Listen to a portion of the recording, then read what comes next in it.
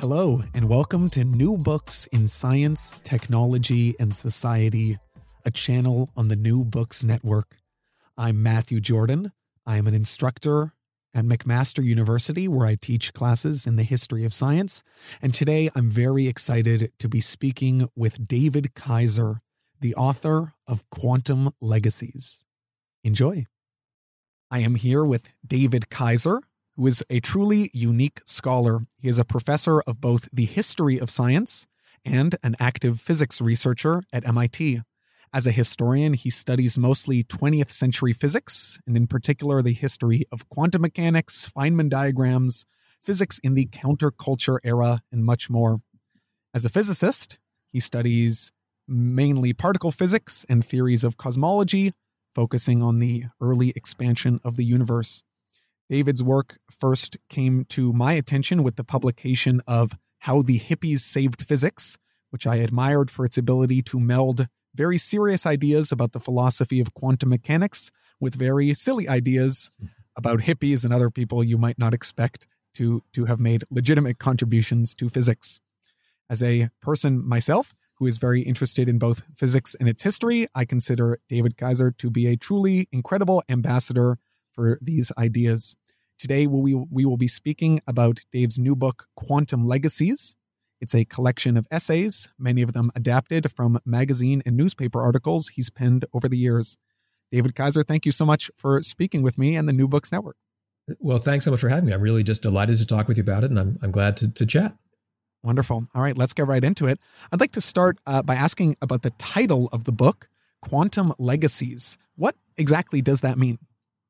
Yeah, it's a great question. I guess I was trying to invoke with this notion of legacies that our present day research, our preoccupations with some amazing questions and research and instruments that we get to work with even in the very hyper present moment, that these, of course, are not coming from nowhere, that they are embedded, they have a kind of history, and they're part of a multi-generational kind of large, extended worldwide community of effort. And so we're kind of the inheritors today of a series of twists and turns that brought us to even pose the kinds of questions that we ask today. And so one of the questions that has really fascinated me as an historian for a long time, it's animated each of my earlier books as well, is how do we create this strange creature called the physicist? Physicists aren't born, right? We're sort of made. We make them actively. And we make them actively in particular kinds of institutions. Those change over time and across different places. We prioritize different kinds of things. We want a physicist to be able to do this or that more so than other things, and those decisions change over time. So the legacies is both about the kind of the ideas in which we get to sort of swim and try to contribute toward, but also that this is a kind of multi-generational communal effort. And like anyone, enjoying a kind of inheritance from the past, we're necessarily kind of making our way in the world today based on how we got to where we are. And so I thought the notion of legacies, stretching us, connecting us across generations, really tried to kind of to bring that point across. Yeah, that's really interesting. I think the physics community is in many ways very unique as just as a community of scholars and as a community of people in general. And I'm excited to kind of dig into maybe why that is the case and some of the eccentricities of that particular community. This book is, like I said, a collection of essays, and there are so many fascinating stories from so many different eras of physics. We can only touch on a couple in this interview. But I'd like to start by maybe asking, what was it about specifically the turn of the 20th century that made physics so ripe for revolution and excitement with the advent of relativity and quantum mechanics? Well, that's really interesting. I guess any answer we give now might just runs the risk of being a kind of just so story, since we know how things happened afterwards. So beware of whatever answer I might cook up right now. It's a fascinating question. But I do know, based on the work of other colleagues, of scholars, historians who've looked very carefully at this for quite some time, that physics around the year 1900, give or take, really was going through a pretty interesting set of changes, not just intellectually. That those changes we many of us know about, and it's super fun to talk about and to dig more into them. But there were pretty significant institutional changes as well, that in a sense, 1900, we might think, give or take, was a kind of tipping point, that there had been a kind of investment, a seriousness in the institutions of physics research and training from the previous small number of decades. It's really the mid to late 19th century, where we see something like the profession of physics kind of taking the shape that we would recognize today, where people aren't just kind of gentlemanly amateurs. They're not independently wealthy scholars who do this on the side, or at least not only that, but now there's an actual profession. There's a career path that one could be trained toward and have something like a job expectation, a career that one could make. And so you have, in some sense, a kind of critical mass of people working in that area, of institutions, or many parts of the world that are supporting that kind of work, that there's a kind of stability and a community structure that's starting to really become recognizable. And then on top of that, you have, some really quite remarkable contributors. So I want to zoom out by saying it's not just because we had some terrifically far-sighted 26-year-old patent clerk named Albert Einstein. That is true, and that was important. But I think we want to pay attention to the fact that Einstein in this instance, or the young architects of quantum theory, were not only not working in a vacuum, they were working in a very specific kind of place or series of places in a role that had just begun to congeal in their lifetimes or just before their lifetime. So the 1900, we have I think it's a kind of critical mass tipping point where a bunch of these things come together and are in the right place. I think that definitely certainly the most pernicious misunderstanding of how physics, and indeed all of science, works is that it's all, lone geniuses working in solitary by the blackboard. That certainly isn't the case. But even another maybe misunderstanding of how physics works is that someone proposes a theory, another person tries it out and checks it, and then it's accepted, and then that's physics, and then ad infinitum, we just kind of keep proposing true theories that get better and better. In reality, and this is something your book does a phenomenal job of highlighting, it's much more complex. There's ego, infighting, factions, anti-Semitism, racism, so many reasons why it's a much more turbulent process than merely proposing and accepting theories. I'd love to talk specifically about a couple of examples, in particular quantum mechanics and special relativity. If we start with quantum mechanics, it was, as a theory, derided by some, not believed, very controversial. I know that it was called in Germany Knabenphysik, the kids' physics, because all the people who were proposing it were also young. Why was quantum mechanics so controversial? And what did it take for it to actually become embedded in the physics community as a legitimate theory? That's a great series of questions to chew on together. It's I should say, let me just back up and say I love quantum theory, and I love its just remarkably rich and juicy history. It's again, it's a kind of inheritance or a legacy that so many people around the world get to kind of explore and try to further advance today. But it has, I think, a particularly juicy or maybe unexpected history. And so you're right. First of all, not all the architects, but many of the architects whose names we still rightly remember and celebrate were contributing to this body of work in their early 20s, not even their late 20s, at an age when I certainly was not doing anything of the kind myself. And so the kind of the stereotype or the image that this was sort of the new hot thing, had something going for it. There were plenty of 40-year-olds contributing, and in contributing very important ways, but also, I think, even more astonishingly, people who were very, very young by any possible measure. So the notion that this was the kind of the new hot stuff, I think, really was felt at the time. I think many people at the time who were cognizant of that thought this was a revolution in real time. There was a sense of excitement in many corners, not just retrospectively because we know how it turned out, but I think reading accounts from some of that early generation that they spoke as if they had an inkling that something unusual, something special was happening. So there was a kind of a buzz about it, even at early times. Now, what made it what accounts for what I keep calling the juiciness or the unexpected kind of twists and turns in that story. Part of it is, as so many people will know to this day, that as the material was coming together, it seemed to, on the one hand, match experience and experiments remarkably well, and yet it seemed to depart from what we might consider common sense, let alone well-established principles of physics that had come before. It seemed to really be, I call it a series of insults to our intuition. It just didn't seem to add up, to square with either kind of time-tested, battle-tested ideas in a very formal development of physics, or even how we think the world works when we go about our kind of everyday lives.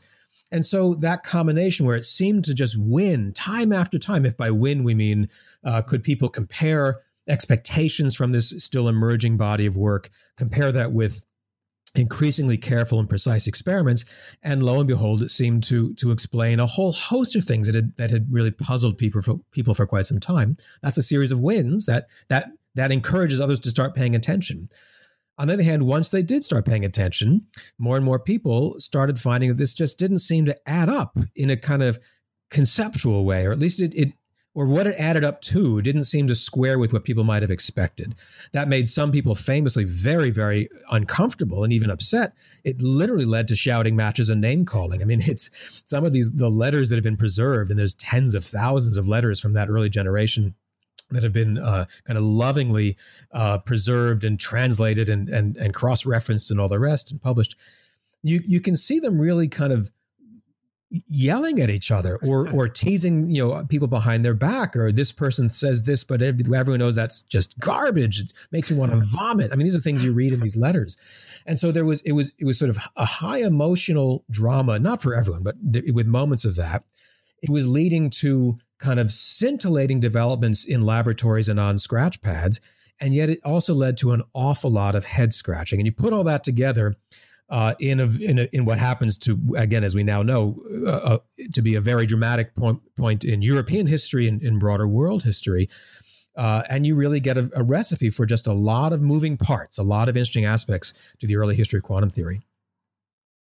One thing that maybe for those listeners who are not physicists or have never been physicists or have never taken a course in physics, maybe we can speak a little bit about why this process is in fact more complicated than simply our goal is to explain the structure of the spectral lines of hydrogen, for instance. And so we propose a mathematical theory, and maybe it involves some matrices, and maybe matrices are new, so that's fine. Or it involves some new type of equation with a strange new function called a wave function, but that's fine. You propose the theory and it fits the data.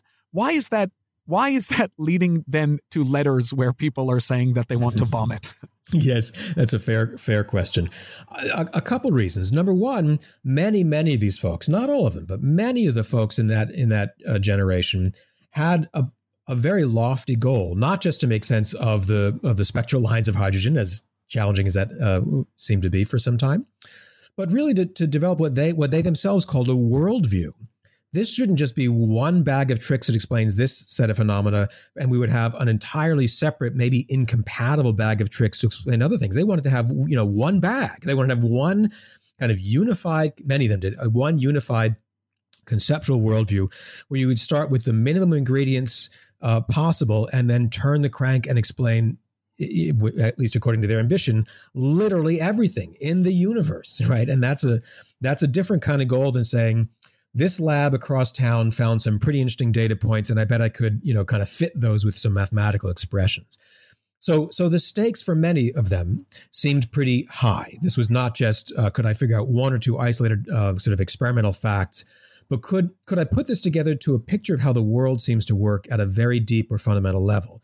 That's an ambitious goal. Then you couple that with the notion that a lot of the upshot of these successful mathematical expressions suggests things that seem to depart more and more, again, from our common sense, our intuition, from other prevailing successful theories of physics, and it really raises the stakes. So famous examples that I'm sure many listeners will already know very well.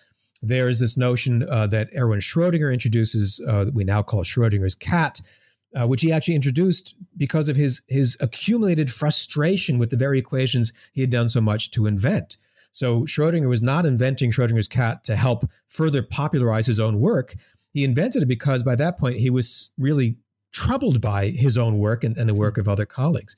This notion that if you take Schrodinger's own equation seriously or somehow at face value, that when we look at matter at the scale of atoms or parts of atoms, not people or automobiles or baseballs, but little bits of matter, then they seem to be able to be in two opposite or contradictory states at exactly the same time. So it's not just that it could be one way at one moment and a different way the next, but somehow at the same time, these systems could have kind of equal and opposite properties.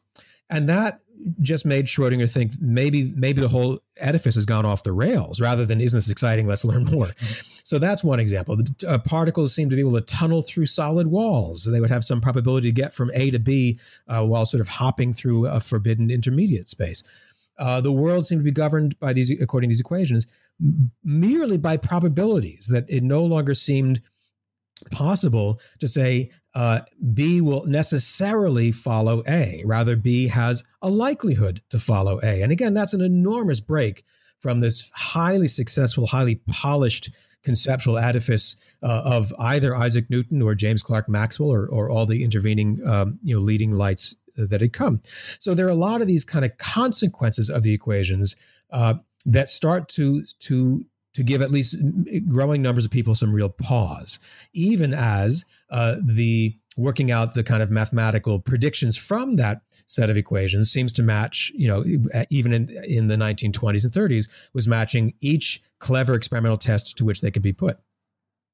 Yeah, and the book contains a really wonderful essay specifically on the topic of the Schrodinger's cat thought experiment and how maybe the popular conception that as we understand it, is not really what it was initially, certainly in Schrodinger as he was figuring it out in a series of letters to Einstein that you profile really wonderfully. I'm reminded in that answer of the Solvay conferences, which were these occasions where the physics community would gather and try to hash out a lot of the questions that you were just describing. Many people will be familiar with the famous photo from the 1927 Solvay conference where you can see in the front row Einstein and Lorentz and Marie Curie and Niels Bohr and Max Planck. And then in the back, you see, the new kids in town, your Heisenberg and Dirac. What is the role and the significance of events like this where the physics community can kind of gather and sort through these issues? And what were some of the, maybe you can speak about the Einstein-Bohr debates that took place, or in general, what was worked out when the physics community was actually able to gather in person and kind of sort these issues out in person? So one of the things that I think really is pretty remarkable when we look back to the 1920s and into the 1930s, this period of real kind of conceptual innovation as well as institutional change for physics and for so much else, that the number of people who are working really squarely on this new material, on quantum theory, that number was still pretty small. It was more than 24, but probably fewer than 100 of people who are active. And what that meant was if you had a conference funded by a wealthy private industrialist, in this case, Ernest Solvay, and you invited 24 people to spend a week together, you would have a pretty substantial fraction of all the experts in the universe, right, in the known universe, who had been thinking hard and carefully about that topic. That's what begins not to be true in later years when the field grows by leaps and bounds. But let's pause just in that 1927 meeting that you mentioned, the very famous meeting in the whole series, that it wasn't that every single kind of relevant thinker was there, but an awful large proportion of them were. And that underscores that they largely knew each other, that they would meet with regularity. Most of them lived relatively close, meaning within kind of Western Europe, not in the same cities, but connected by railways, certainly connected by overnight post and so on. So that's why we have all these letters and all these kind of rich daily interactions, or nearly daily, with which we can try to reconstruct their ideas, their relationships, their changing situation. So one of the things that one could do is instead of only relying on separate kind of sidebar conversations carried out by letters, you could have 20 or 25 people, not just working together during the day, but staying in the same hotel, having their meals together, going for walks outside together, and kind of returning to some sticking points or some real,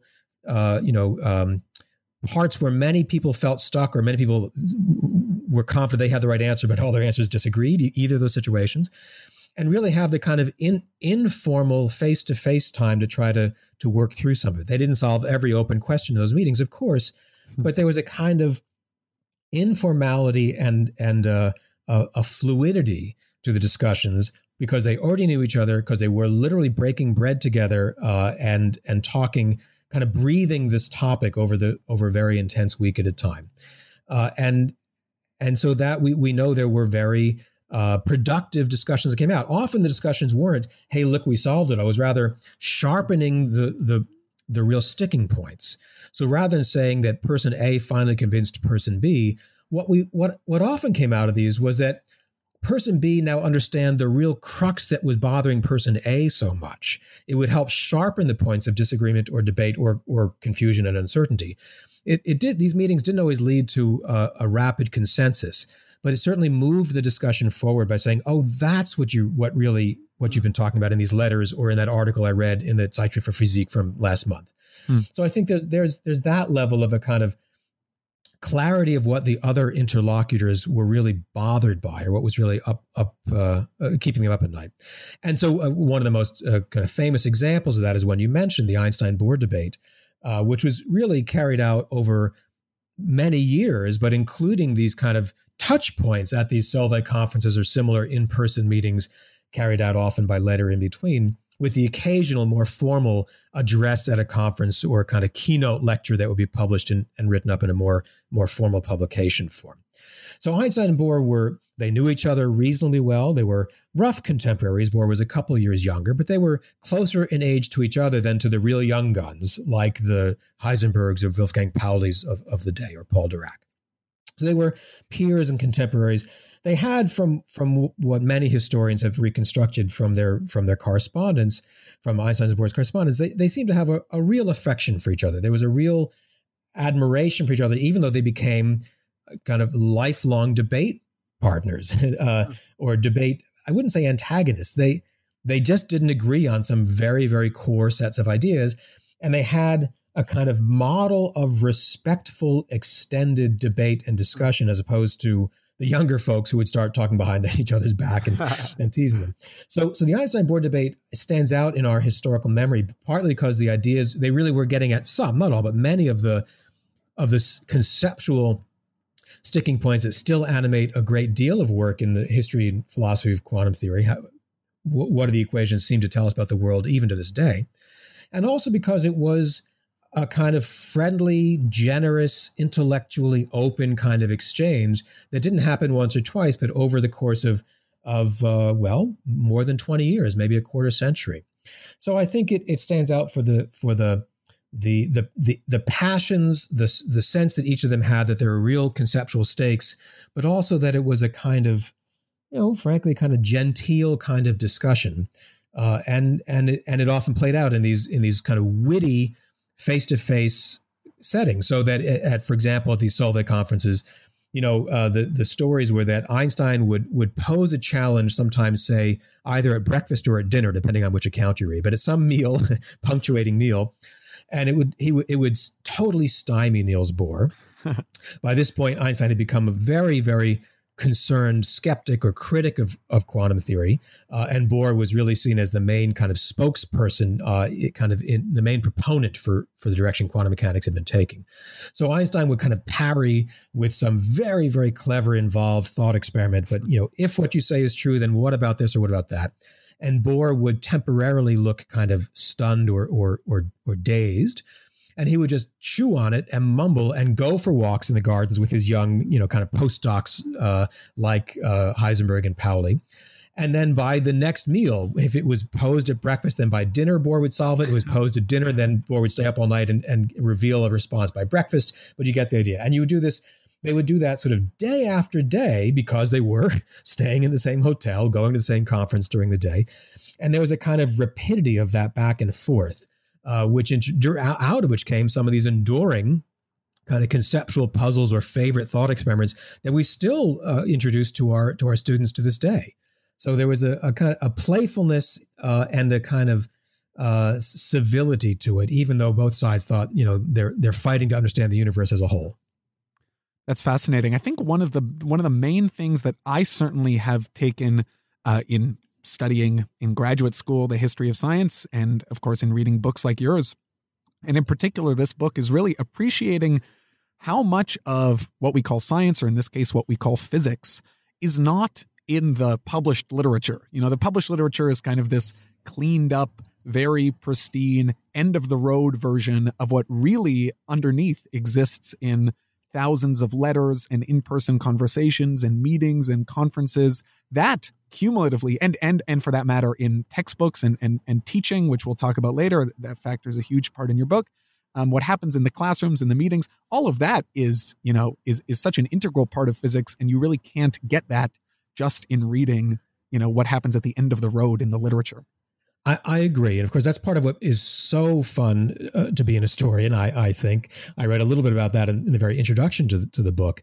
I was hooked on this as a kind of detective story. As an undergraduate, I was very lucky to get the opportunity to go spend some time in the special collections at Princeton University, which among many, many, riches, they have one set. There are actually a few duplicate sets, but they have one set of Albert Einstein's correspondence, 100 boxes of many, many thousands of letters per box. It's an enormous collection. The originals are housed mostly at Hebrew University in Jerusalem. Einstein had arranged, or his executors had arranged soon after he died.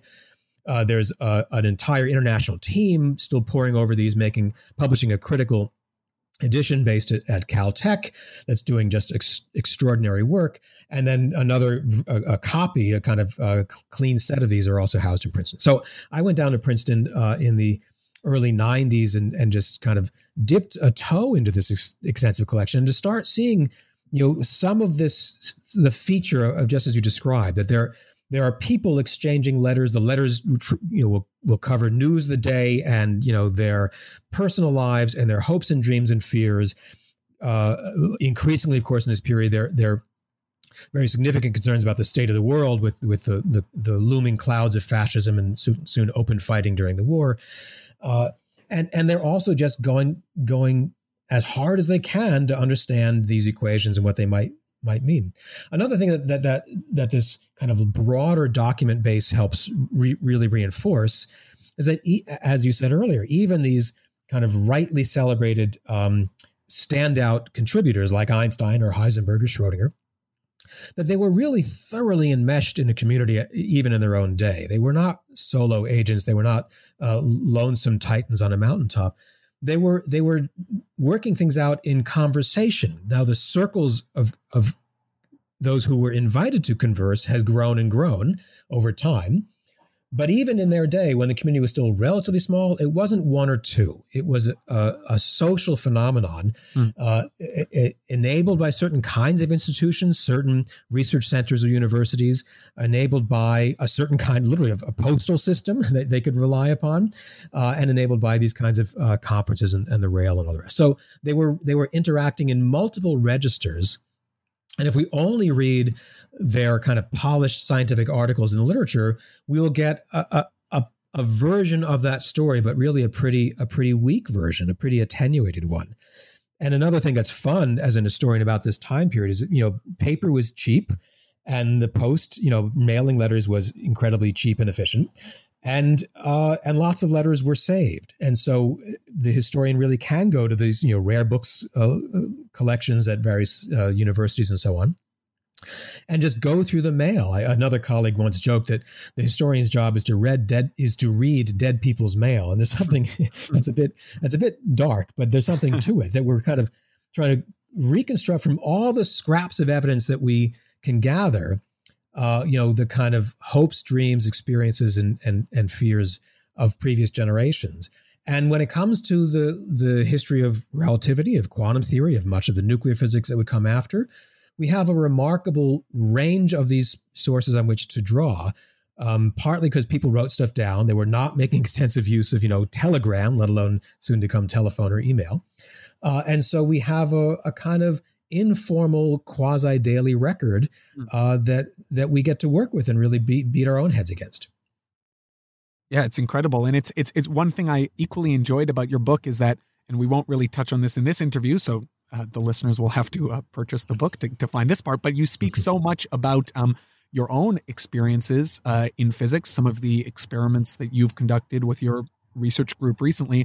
And I love that the way that it kind of feels like an evolving conversation, that you are taking on the one hand your historical research, looking at this, the quantum mechanics of the past, and then contributing in your own way to the way that field is moving into the future. So it's kind of, the continuation of the quantum legacy, if I may. I'd like to stay on Einstein for a moment and speak a bit about his theories of special and general relativity. Famously, special relativity was proposed in 1905. Einstein's annus mirabilis. What is the expression I'm trying to get into? We can just go with miracle year. That's right. Miracle year. That's right. Let's shy away from Latin. Right. And then he spent the next decade working on general relativity. But these subjects were not really taught, it seems, in universities or schools, let alone textbooks written about them for decades thereafter. Moreover, Einstein, being Jewish and fleeing Germany during the rise of the Nazis and fascism, meant that the reaction to his own work was not necessarily so pleasant in his own country. I'm wondering if you could speak a bit about some of the reactions to general relativity, in particular among people who weren't even physicists at all. So one wonders why they would care so much. Yeah, so it's a great topic. I'm very, very slowly, exceedingly slowly, working on really a whole book about that topic. So cut me off when hour 9 of this interview has expired. Please just tell me to stop, because there's tons and tons to say about that. But you're right. I mean, special relativity was certainly recognized not decades and decades later, meaning sooner than that, but it was, we could say a solid decade before anything like a kind of broadly shared notion that this was important and original started to sink in. The first reaction to Einstein's special relativity was no reaction at all. This was, at the time, he really was an unknown patent clerk, not in the main institutions, which by that point had sprung up to support this kind of work. He was not really part of the club, so to speak. He had some connections, but he wasn't squarely in it. He was, really pursuing a different approach to what by that point were quite long-standing questions. People agreed the questions were essential, but his approach to them seemed really at odds or just from out of left field. And so reaction 1 was no reaction. Reaction 2 was, oh yes, that's a clever kind of trivial re-derivation of equations that the great Hendrik Lorentz had already found, and others, but especially Lorentz. And that made Einstein even more upset than people ignoring him. He said, don't you realize my equation looks just like Lorentz's, which Lorentz had derived roughly 15 years earlier, or 13 years earlier. But what I say that equation means is totally different. And that kind of distinction was usually lost on the immediate circle, who even noticed at all. It was usually called the Lorentz-Einstein theory, if Einstein was given credit at all. And again, that was not to Einstein's liking either. And then, gradually, meaning over the course of roughly a decade, a few more influential, better placed people, sometimes in conversation with Einstein, began to appreciate that this wasn't just re-deriving what had previously been done. This was, in fact, interesting and significant, and they began the work of writing review articles and even some early textbooks. That didn't guarantee it would be taken up right away either, but that really became a kind of the next stage, a kind of necessary next step for this to become more broadly kind of a part of the discussion. So that by 1915, when Einstein was wrapping up what we come to call the general theory of relativity, there was a pretty widespread, if it may be sometimes grudging, respect for special relativity. For general relativity, it was an even longer haul because the mathematics was, on the one hand, more involved than was typical for most physicists of the time. In fact, Einstein himself had famously cut most of his own mathematics classes as a student. He got through on the kindness of his friends, both his girlfriend at the time, who became his first wife, Mileva Maric, who took very good notes, and also Marcel Grossman, who was an undergraduate buddy of his who went on to an extremely distinguished career as a pure mathematician. So Einstein was not getting the math that he, in some sense, should have been as a student, and came to really regret that later in his career when he realized, oh, actually, I really do need a much more sophisticated geometrical approach to understand the questions that he was after, what became the general theory of relativity. And so there was, on the one hand, a kind of, this looked even more strange and literally foreign. It was in a different way of trying to parse how the world seemed to work compared to the common ways of handling, say, Newton's equations or Maxwell's. It was compounded by the sort of gathering clouds of war. The First World War was enormously disruptive, even for the kind of informal communication habits that we talked about earlier. There simply could be no letters exchanged, for example, between Cambridge, England, and Berlin once the blockade had started. Einstein could travel to some places as a German civil servant. By this point, he was a member of the Prussian Academy of Sciences. He'd long since left the patent office behind. But once war broke out, he was literally a German employee of the government. And once there was war, he couldn't just go to some places, and he could go to others if the countries were still neutral. Anyway, the routines of interacting with colleagues were enormously impacted by the very dramatic developments of the First World War. And you compound that with the kind of strangeness of the equations and also the conceptual leaps that he had made on his own during a decade of struggle with a small circle of colleagues and interlocutors, but he hadn't brought the others along for the ride. And so it really started sounding very strange. What do you mean there's no force of gravity? Newton taught us there's a force of gravity. Physics is all about the interplay of forces, many would have said. Mm-hmm. And Einstein was saying that, no, actually, the phenomena we describe as gravitation, the apple falling from the tree or the moon falling around the earth, those really are effects of geometry, of a warping of space and time. And that was a pretty big conceptual leap. The mathematics to hash that out were also, a pretty big step. So there was a lot of things kind of conspiring to make this a pretty hard sell.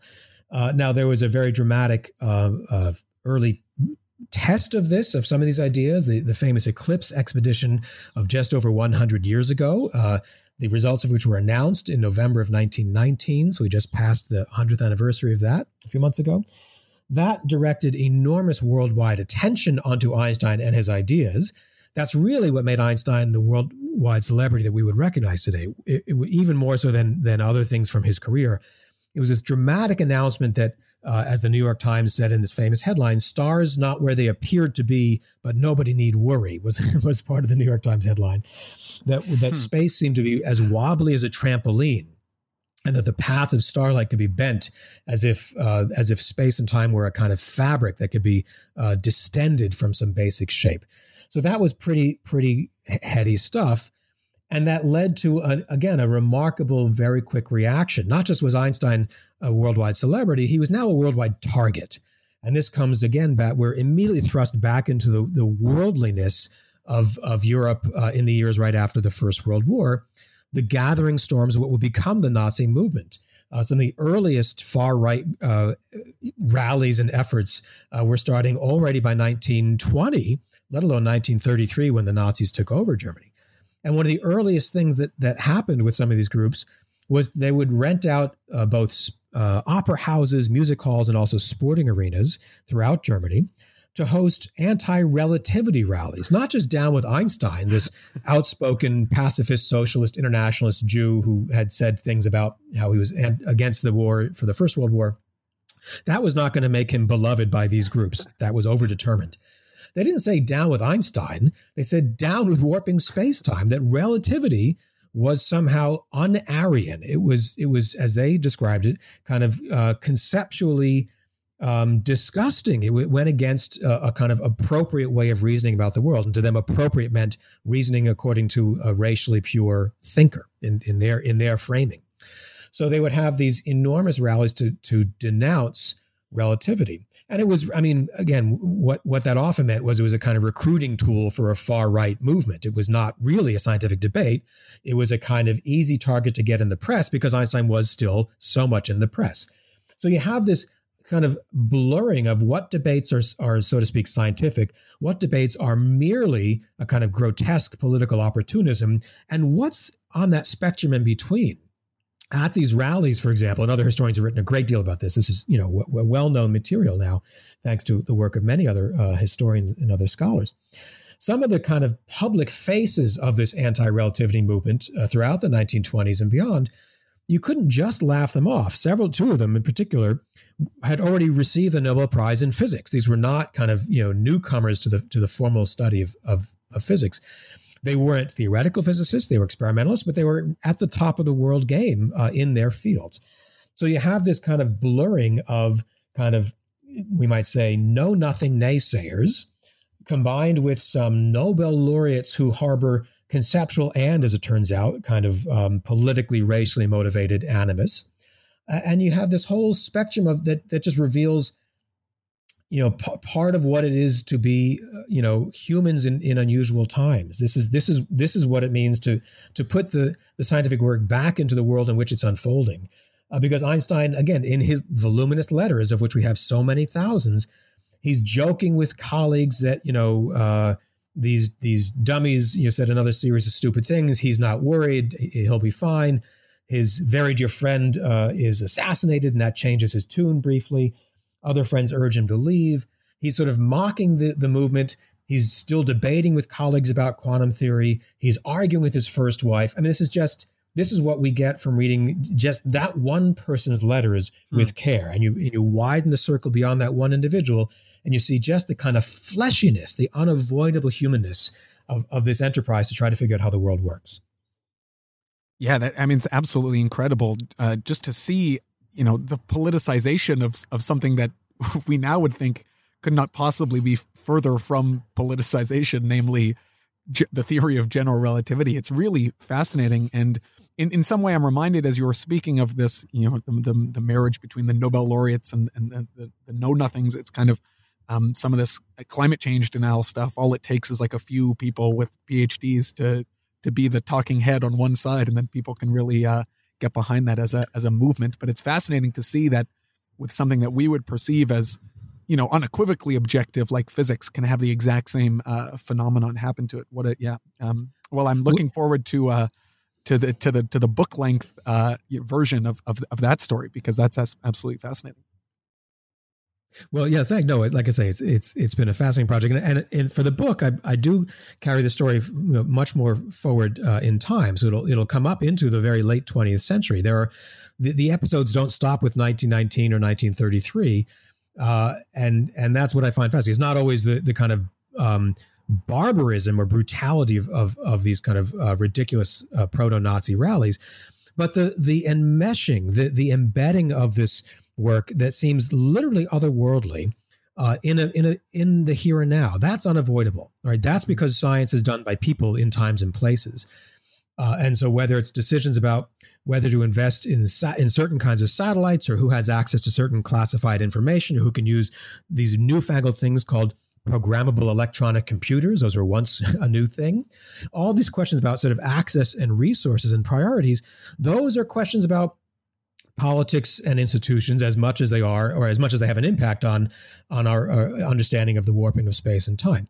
So the book is really trying to get at that kind of unavoidable embedding of the human scientific inquiry in these broader human worlds.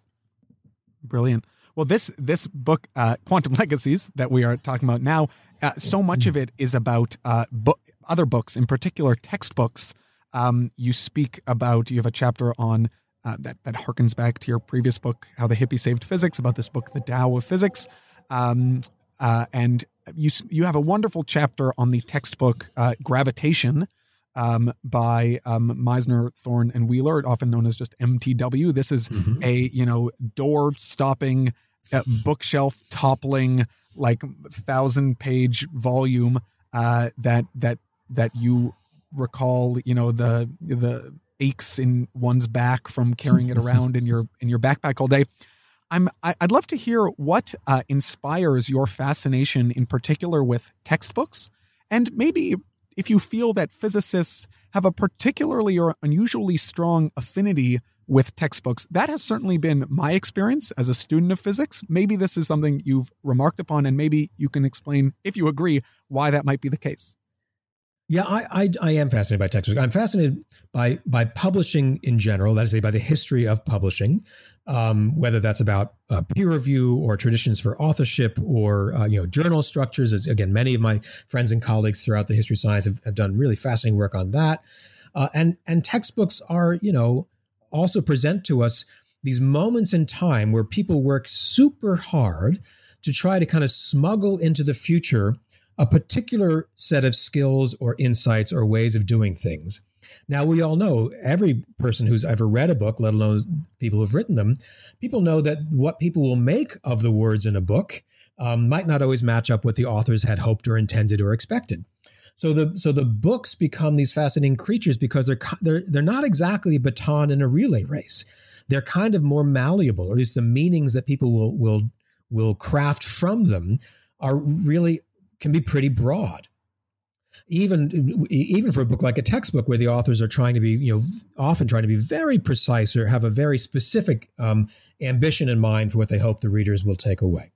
So you have this kind of constant, again, a kind of not exactly a tug of war, but a constant back and forth between what we might consider a kind of author's intentions and the reader's construal.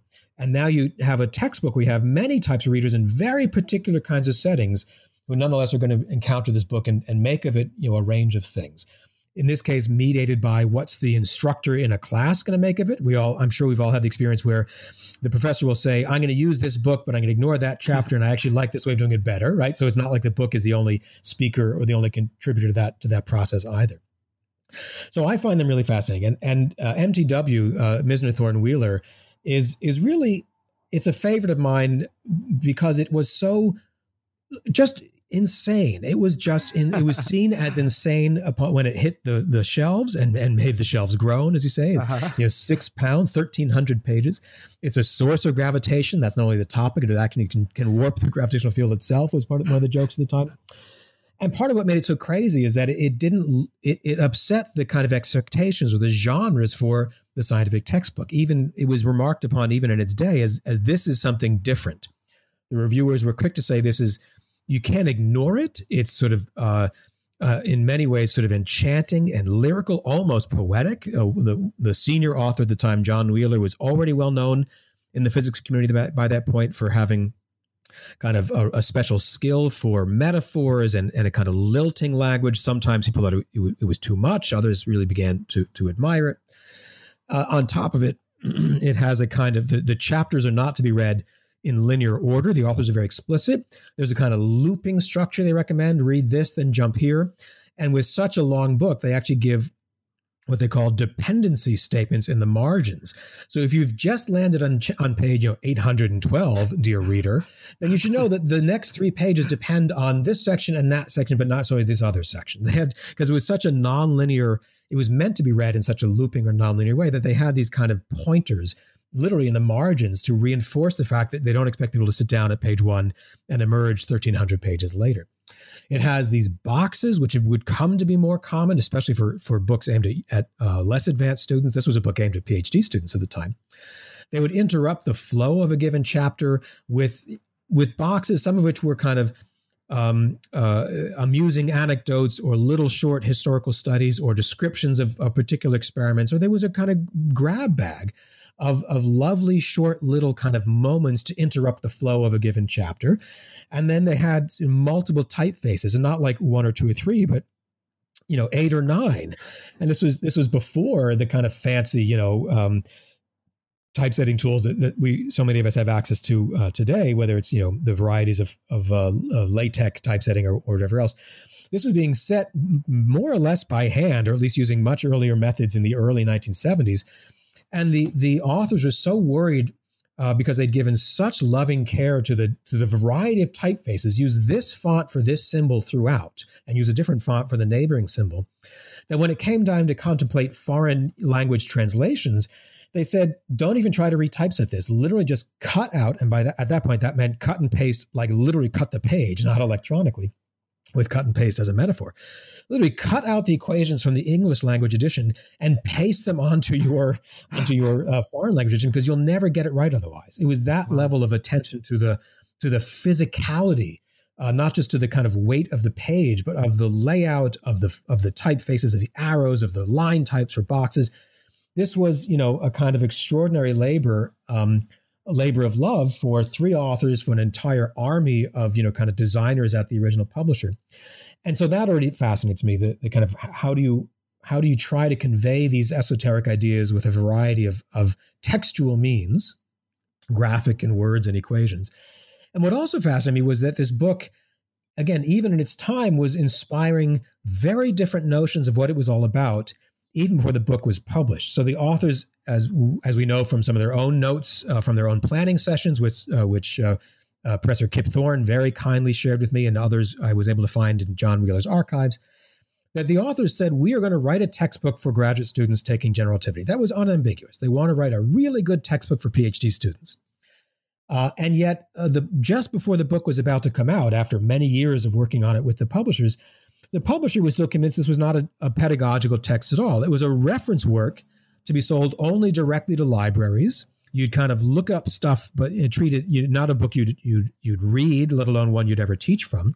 And so the authors had this shock, literally right on the eve of first publication. They said the publisher doesn't even know this is meant for students. Can you imagine, after all their attention to typefaces and pedagogical structure? And so is this, a kind of reference manual or a textbook is already one big unknown, or at least a point of contention. Then the authors prevail. The publisher decides to bring out a paperback edition of this hulking thing, hoping that'll keep it within the price range for students. And then a different astonishing thing happens. The book starts getting reviewed not only in the usual physics journals, as you would expect for new, important new textbooks. It starts getting reviewed in national newspapers, in local newspapers, as like this weird, cool book that everyone should read. There's a non-mathematically trained reviewer in a local paper, I think it was San Antonio area in Texas, who devoted a long, almost half-page newspaper review to this esoteric book aimed at PhD students in physics, saying, I don't have any physics background, but I'm 200 pages in and I think it's fascinating. I can't put it down. Right? And how does that happen, right? That it's the thing you should know about. It's the hot thing this season, and getting a kind of glowing popular attention that any novelist, would dream of. So this book, people don't know quite what to make of it, or rather they make many things of it and with it. And that seems to supersize a general theme that's fascinated me for a long time, that any book can be subject to many kinds of uses and interpretations and readings. And here's a kind of extreme example where even in the author's own moment by moment, let alone with the passage of decades, people just didn't quite know what to make of this thing, even as the sales were flourishing and copies were flying off the shelf. So I just find that a great example of how books are these really fascinating but also kind of complicated objects in the world, and we do different things with them. And I just thought, and again, going back to something we mentioned earlier, there's a kind of source base with which to try to reconstruct that, because the authors wrote stuff down. Many of the authors saved the stuff. And so we can kind of try to piece back together in this kind of detective story way, some of the twists and turns behind the scenes. Incredible. I have gone back in my own memory after reading this chapter and recall now that I had my own experience seeing this book for the first time. I was in the library of St. John's College in Oxford, where I was doing my graduate study in history of science, and browsing the shelves for, physics books. I mean, these Oxford libraries have incredible resources that I'd never seen in any other library. And I'm walking through the physics textbooks, and it's all very normal. And I see this spine that I thought my eyes were deceiving me. And I pick up this book, which I now realize in retrospect was Gravitation. I think to myself, who could possibly be the audience for this thing? What kind of lunatic would even attempt to work through this book? So it was very enjoyable for me to then read your writing about it and see that indeed it is truly insane, exactly in the way that you describe. And something that I really found fascinating. You speak as well about the Feynman lectures on physics in the book. Is just how important this training of physicists are, and the role of these books in kind of codifying in some way this knowledge and passing it to the next generation, because this running theme throughout the book of this community of physics, how it kind of imparts its knowledge to the next generation. I found that super interesting in particular to read about. Well, I'm so glad, Matthew, because it is, again, it's a theme that is very dear to my heart. There's another chapter in the book, well, the same one where I guess I briefly talk about the Feynman lectures, another beloved trio of books still in print and on many, many, many physicists' shelves around the world. In that same chapter, I talk about other textbooks on quantum mechanics that were released around the same time as each other in the late 1940s, and yet had very different fates, were treated quite differently by the community. And again, the books become kind of markers of sometimes very rapidly, very violently changing assumptions or priorities. So the books, again, these kinds of intentional documents, the books written for a very particular kind of purpose, can help us kind of map some changing currents, intellectual currents to be sure, but also some of these changing institutional political shifts. What does it mean to be training physicists early in the Cold War, and how are assumptions about that changing? So again, the books to an historian, the books can become very, very telling as kind of markers of change, even when that's beyond what the authors themselves thought they were doing as well. So again, as a tool for historians, the textbooks I find really fascinating as well. I'd like to change gears a little bit and ask about one particular passage that went by very quickly in the book. It was a blink and you'll miss it. One line that really stood out to me and I found very fascinating, and I found myself thinking about it weeks after, or probably days after I originally read it. It comes while you're talking about the Manhattan Project. Leslie Groves is the military director of the project, and he commissioned this Smythe report, which was the kind of this publicly available government document that explained how the atomic bomb was built and what was happening in Los Alamos and around the country during the preceding years in the wake of the bombing of Hiroshima and Nagasaki. Once that was made known to the American public, surely there would be questions about what was happening this whole time. So they specifically commissioned this report to be written on that theme, and that report talks a great deal about physics and physicists, but you cite some research saying that this is because the American government and military felt safe or comfortable talking about physics, because physics wasn't really the determining factor in their ability to build the bomb. They could speak openly about physics because just knowing physics wasn't enough to build a nuclear weapon. That required metallurgy and material science and chemical engineering and manufacturing and so much more. Those latter things were actually the technical challenges that needed to be solved in the Manhattan Project. This kind of idea of the physicists being the main people behind the bomb was kind of reinforced by Richard Rhodes's book, The Making of the Atomic Bomb, which largely is a book about physicists. But I couldn't help but think, reading this part in your book, what really is the role of the physicist? Has it been overstated? You talk about how, Robert Oppenheimer was on the cover of Time magazine, and there was some quote that, no dinner party is complete without a physicist. Is it true that the physicists are really that important when maybe it's all of this other knowledge that is actually the crucial thing involved in this instance, the production of nuclear weapons? How should we be thinking about physics then? Thank you, Matthew. It's another one of my favorite kind of ironic twists and turns of the history. So this particular point about how the Manhattan Project itself, was represented or what meanings were attributed to it by sort of broad members of the U.S. public, but also sometimes more importantly, military strategists, politicians, pundits and journalists. That my work for their builds very directly was deeply inspired by a fascinating dissertation by a colleague, Rebecca Press-Schwartz, who wrote about this, who really brought this to my own attention, I think to many of our attention, that the way that the Manhattan Project was documented for very particular reasons, as you mentioned, General Leslie Groves recognized in real time that there'd better be a kind of accounting literally an accounting for how, billions of dollars during wartime had been spent.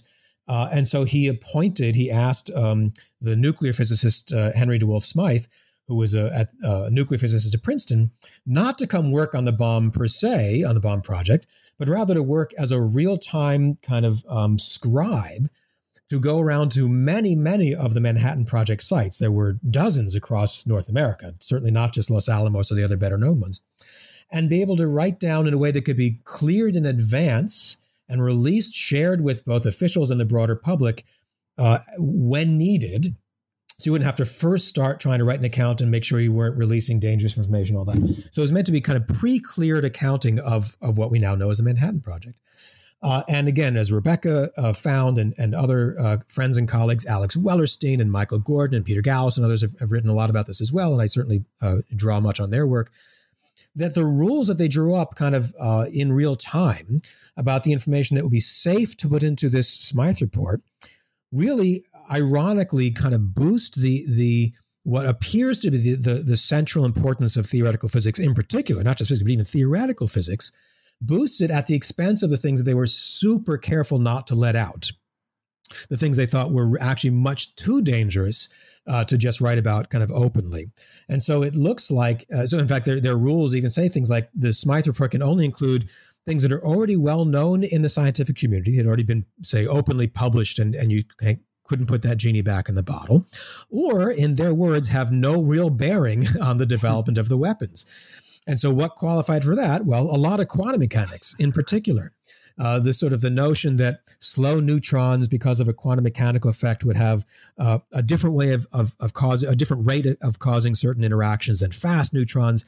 That sounds very heady. That sounds like, oh, that's the linchpin. And in fact, that was, that was figured out pretty early on. What was so much more carefully guarded was, how much of these rare materials do you really need? How purified do you have to make them? How do you actually separate isotopes of uranium successfully? How do you stop plutonium reactors from self-poisoning and ruining the whole thing?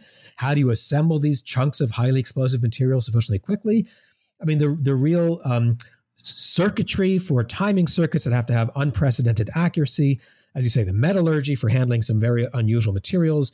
How do you separate these horribly noxious, poisonous gases, uranium hexafluoride, which is eating through some of the gaskets that the engineers first tried to use in these city block long processing plants? That's the stuff they said, you better not let that out, right? So let's go talk about slow neutrons and something very basic about a kind of heavy nucleus splitting in two and releasing more neutrons. Precisely because the people who are going to know that already know that. And only knowing that is just radically insufficient to pose a threat. So what's the unintended consequence of that? It looks very, in this official government report, which is republished and sells out, literally becomes a bestseller for months and months on the bestseller list. It looks like physicists built the bomb. Now, of course, physics and physicists were very important in these efforts and their contributions. They weren't doing nothing, but they were part of a very new kind of team. And that's something that I think Peter Gallison in particular has really emphasized in a bunch of his work. And I think it's exactly right. That one of the real legacies of the Second World War in terms of this new mode of scientific, let's say, research and development was intentionally building multidisciplinary teams that had to work together. So it was not just that the physicists went off and came back and told the chemists what to do. It was absolutely not that. It was like you had to have these integrated teams with multiple kinds of expertise coming together in real time. That was pretty unusual. And people were very intentional about it, trying to build these new forms of institutions at the time behind the fence, as they say, highly classified, both for the radar project headquartered mostly at MIT, and likewise for the sprawling Manhattan Project. That what was really new was ways to try to forge working relationships among people who literally didn't know how to talk with each other in technical ways before then. So the kind of mixture of expertise and channeling of different ways of framing problems, that was quite new and very impactful. And many people tried to capture that after the war back at universities and new government laboratories and all that. And yet that was not really emphasized. at all. And instead, it looked like these, brainiac physicists led, almost to a person by this theoretical physicist, Robert Oppenheimer. They built the bomb. They're the ones who got it done, in the language of the day. And so it's a remarkable irony. And again, I want to give enormous credit to Rebecca Press-Schwartz for that very far-seeing thesis she wrote a few years ago that helped me and many of my colleagues dig around into this as well. So you can look at the official report. You can look at the press releases that were derivative of the report. You can look at broader and changing press coverage, congressional testimony, and so on. And you see the impact of this was really, again, one of these ironies, one of these twists of history, where it looked very much like the nation suddenly needed, at all costs, make more physicists and make them right away once the post-war period turned into a Cold War, when it looked like we might need to make another rapid Manhattan Project style effort, now vis-a-vis concerns about competition with the Soviet Union. It looked like, we know what to do. Get a lot of physicists and give them as much money as you can, right, and make sure you have unlimited numbers of physicists trained and at the ready. And that was simply not at all how the Manhattan Project itself or the Radar Project had actually unfolded just a few years earlier. And so the result of that, I suppose, was what you call a physics bubble. You have these amazing graphs, I believe, that come from Alex Wellerstein's work, where you can just see this explosion starting in the 50s, but then the 60s, and especially in the 70s as the Cold War kind of heats up, I suppose. Cool. Well, they're just a very quick clarification. Alex, who is a very dear friend, actually, Alex made the plots, but that was based on my own work in the various reports. So, not to take away from Alex, who's a terrific colleague and friend, but his name was in the caption. That's why. That's right. Because he's among other a manifest number of skills, he was very good at making those plots look pretty for me. But no, that's right. So I was very interested in this kind of counting exercise, which really just became a kind of high priority, almost at times kind of hysterical concern in many corners in American higher education, certainly in certain government panels, and really was taken up as a kind of truism among many pundits and journalists, as well as kind of policymakers, that what the United States, in their estimation, needed most of all was many more physicists with seemingly unlimited resources, not to work on weapons directly. That was really not the argument, but rather to be trained with the kind of fanciest tools available so their skills are sharp. Let them study whatever they want, whatever esoteric, unapplied, kind of, irrelevant to daily life kind of topics they want, but so that we'll know who they are, we know how to find them, they're already on our payroll. And if the world situation changes, we could mobilize them for a focused, weapons project in a hurry. So the idea was not that we'll make tens of thousands of new bomb makers. We'll make tens of thousands of potential bomb makers. And in the meantime, make more and more of them, because who knows when the geopolitical situation will call for it.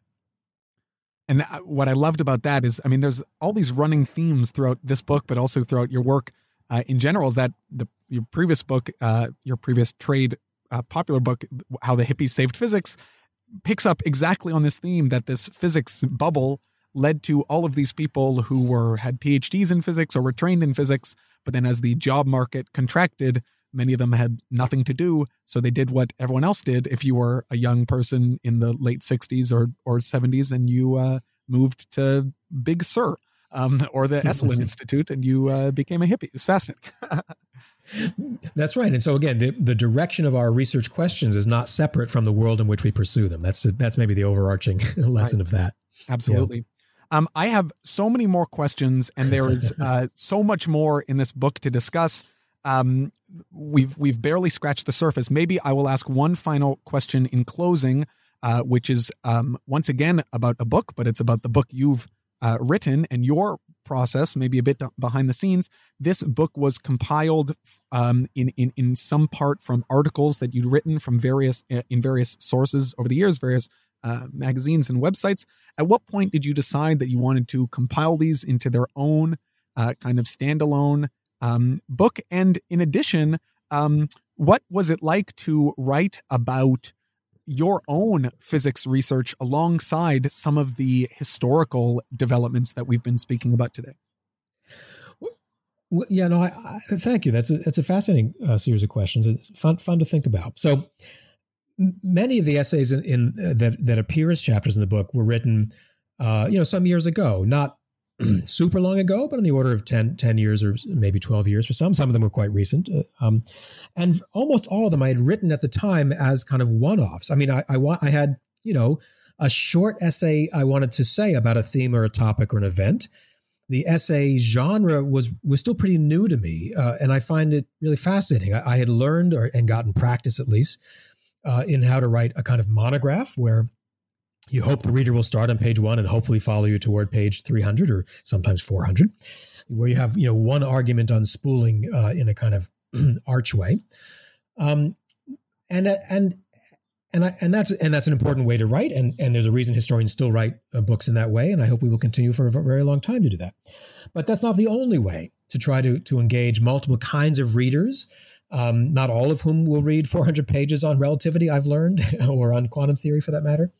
And so there are ways of trying to engage kind of, let's say, heterogeneous audiences, some working physicists, some curious, scientists who aren't in physics, other people who are not in science or academia at all, but are curious about, black holes and all these wonderful, weird things we get to study. So what does the genre of the essay afford a writer that the kind of single author 400-page monograph does not, and vice versa? And so I was really interested in the form of the essay. There are many writers, whose work I just deeply admire, who aren't writing about science at all, but who are kind of masters of this, the kind of 2,000 or 3,000 word essay. That's long enough to say something. It's not just a kind of blog post, but it calls for a different tone, a different expectation of kind of evidence and reasoning and argument compared to a 400-page book. And so I was just fascinated by the genre of the essay. And so I was writing a bunch of these and having a lot of fun writing them and working with extraordinarily patient and helpful editors at a range of publications. But like I say, I was writing them as kind of one-offs. And then after a bunch of these, a large number, I said, there are some kind of common themes that I seem to keep coming back to. Not surprisingly, themes that I also had been exploring in, say, my, kind of more traditional monograph publications. And that maybe there's a way to try to make arguments and introduce, kind of broad or mixed audiences to a range of questions and topics with this more essayistic construction, but by threading them together. So basically, as I say in the book, is a kind of kaleidoscopic view. So there's still arguments and kind of theses that run through and stitch these chapters and sections together, but it's a little more by concatenation rather than by an explicit, in this chapter, I will prove to you that kind of more familiar construction. And so I found it really fun all over again to revisit some essays that I'd really been very proud of and that I had a lot of fun writing the first time. It gave me an opportunity to update them, to revise them. Every single one of them in the book has been revised compared to the original version, some more heavily than others, to merge some together into one essay. Even in the earlier versions, it had been kind of different pieces to come out in different places. So it was a chance to revisit material that I enjoyed, but also with a new scale in mind, a kind of fractal or kaleidoscopic model, that there still could be takeaways for readers to consider or to sit with, but kind of gestured at or put together from this collection of essays that could talk with each other, but not in the kind of uniformity of a typical monograph. And I found that actually challenging. It was hard to get the order right. It was hard to know which essays just didn't belong in. Some are favorite essays of mine that aren't in the book because they just didn't really advance the structure that I was trying to put together. So it was its own kind of fun challenge. It was a different kind of jigsaw puzzle than what I'd had before. And that was, for me, very exciting. And I got some great help and input from a number of trusted readers. And so, it was a fun process to try to put it together. And what about in terms of writing about your own work? You are very unique among the historians of science because you are also a scientist. What was that like to do those kind of two types of writing side by side? That's true. And that was also something that was newer for me and pretty fun. So in my previous historical monographs, I had really kept, so to speak, the two aspects of my work pretty separate. Mm-hmm. My historical work was informed by some of my research in physics and vice versa. but the historical argument was not kind of dependent on my physics research per se. And so here, the form of the essay can make a kind of constructive use of the casual observation or anecdote in a way that the more formal monograph might not. And so it was an opening to say, I'm really interested, for example, in the history of scientific training, as we've talked about, in the history of writing and using textbooks, and the history of pursuing strange questions at the heart of quantum theory. And I've also been very lucky to be able to engage with those questions in a contemporary physics research format as well. And so what happens if I bring some of my own experience, modest experience, not a memoir or a tell-all, but a little bit that comes from the kind of lived experience that I've been so lucky to get to experience with my own colleagues and students in recent times, does that motivate some of the questions that I want to dig into as an historian? Does that bring on board a reader who might not care very much about the 1920s per se, but could maybe be motivated to dig into a bit more in the 1920s based on something that's happening now or something like that? So I found it helpful as a kind of not a device, but as a technique to try to engage multiple kinds of readers. It was also, frankly, very fun. I mean, I've had some enormous adventures, literally adventures, going to the top of a mountain on the island of La Palma in the Canary Islands, which has a world-class astronomical observatory with some of the largest optical telescopes on the planet. It's an amazing facility. And I got to go there with members of a collaboration that I was just enormously proud to get to help put together and work with, PhD students and postdocs and very senior faculty and sort of everything in between. And we were posing questions that would have been recognizable to Einstein and Bohr, that were not limited to what Einstein and Bohr had at their own disposal, but are clearly, again, part of that legacy, of that intergenerational kind of unfolding and layered discussion. We still want to know. We still don't have the answers to all the questions that they themselves were grappling with nearly 100 years earlier. And so in that sense, it did seem to tie into this theme of the kind of embedding of the work in the world, of the uncertainty, of the twists and turns of what will even count as a question for different generations. So in that sense, it felt a little more appropriate or natural to bring in some of my own experiences, even as I try to then talk about sort of how we got from there to here. And it was also a way to, frankly, try to honor some of the essential work and insights that I've benefited from my students and teachers and colleagues, to again reinforce it. Then as now, this is necessarily a group effort. It's a communal effort and a collaborative one. And I've gotten to enjoy that and benefit from it in a very direct way, much as I try to kind of elucidate some of those mechanics or dynamics from earlier times. Wonderful. Well, I'm going to pause there because we could do this all day, but this book has so much. We've barely scratched the surface. We've probably discussed maybe 10% of the total number of essays that are in here. There's a wonderful one on the pedagogy of quantum mechanics, the discovery of gravitational waves, the superconducting super collider, which was this proposed particle accelerator that was absolutely gigantic, almost unfathomably gigantic, that never came to fruition. The Large Hadron Collider, reflections on Stephen Hawking, and so much more. I definitely highly recommend Quantum Legacies, whether you are already well-versed in physics or even if you don't know much about the subject. The essay structure makes it really easy to find exactly maybe what you're looking for, or all of it. So David Kaiser, thank you so much for speaking with me today. And this has been really wonderful. Well, thank you. It was really a pleasure. And I really appreciate it. And I hope readers will enjoy the book. Thanks again. All right.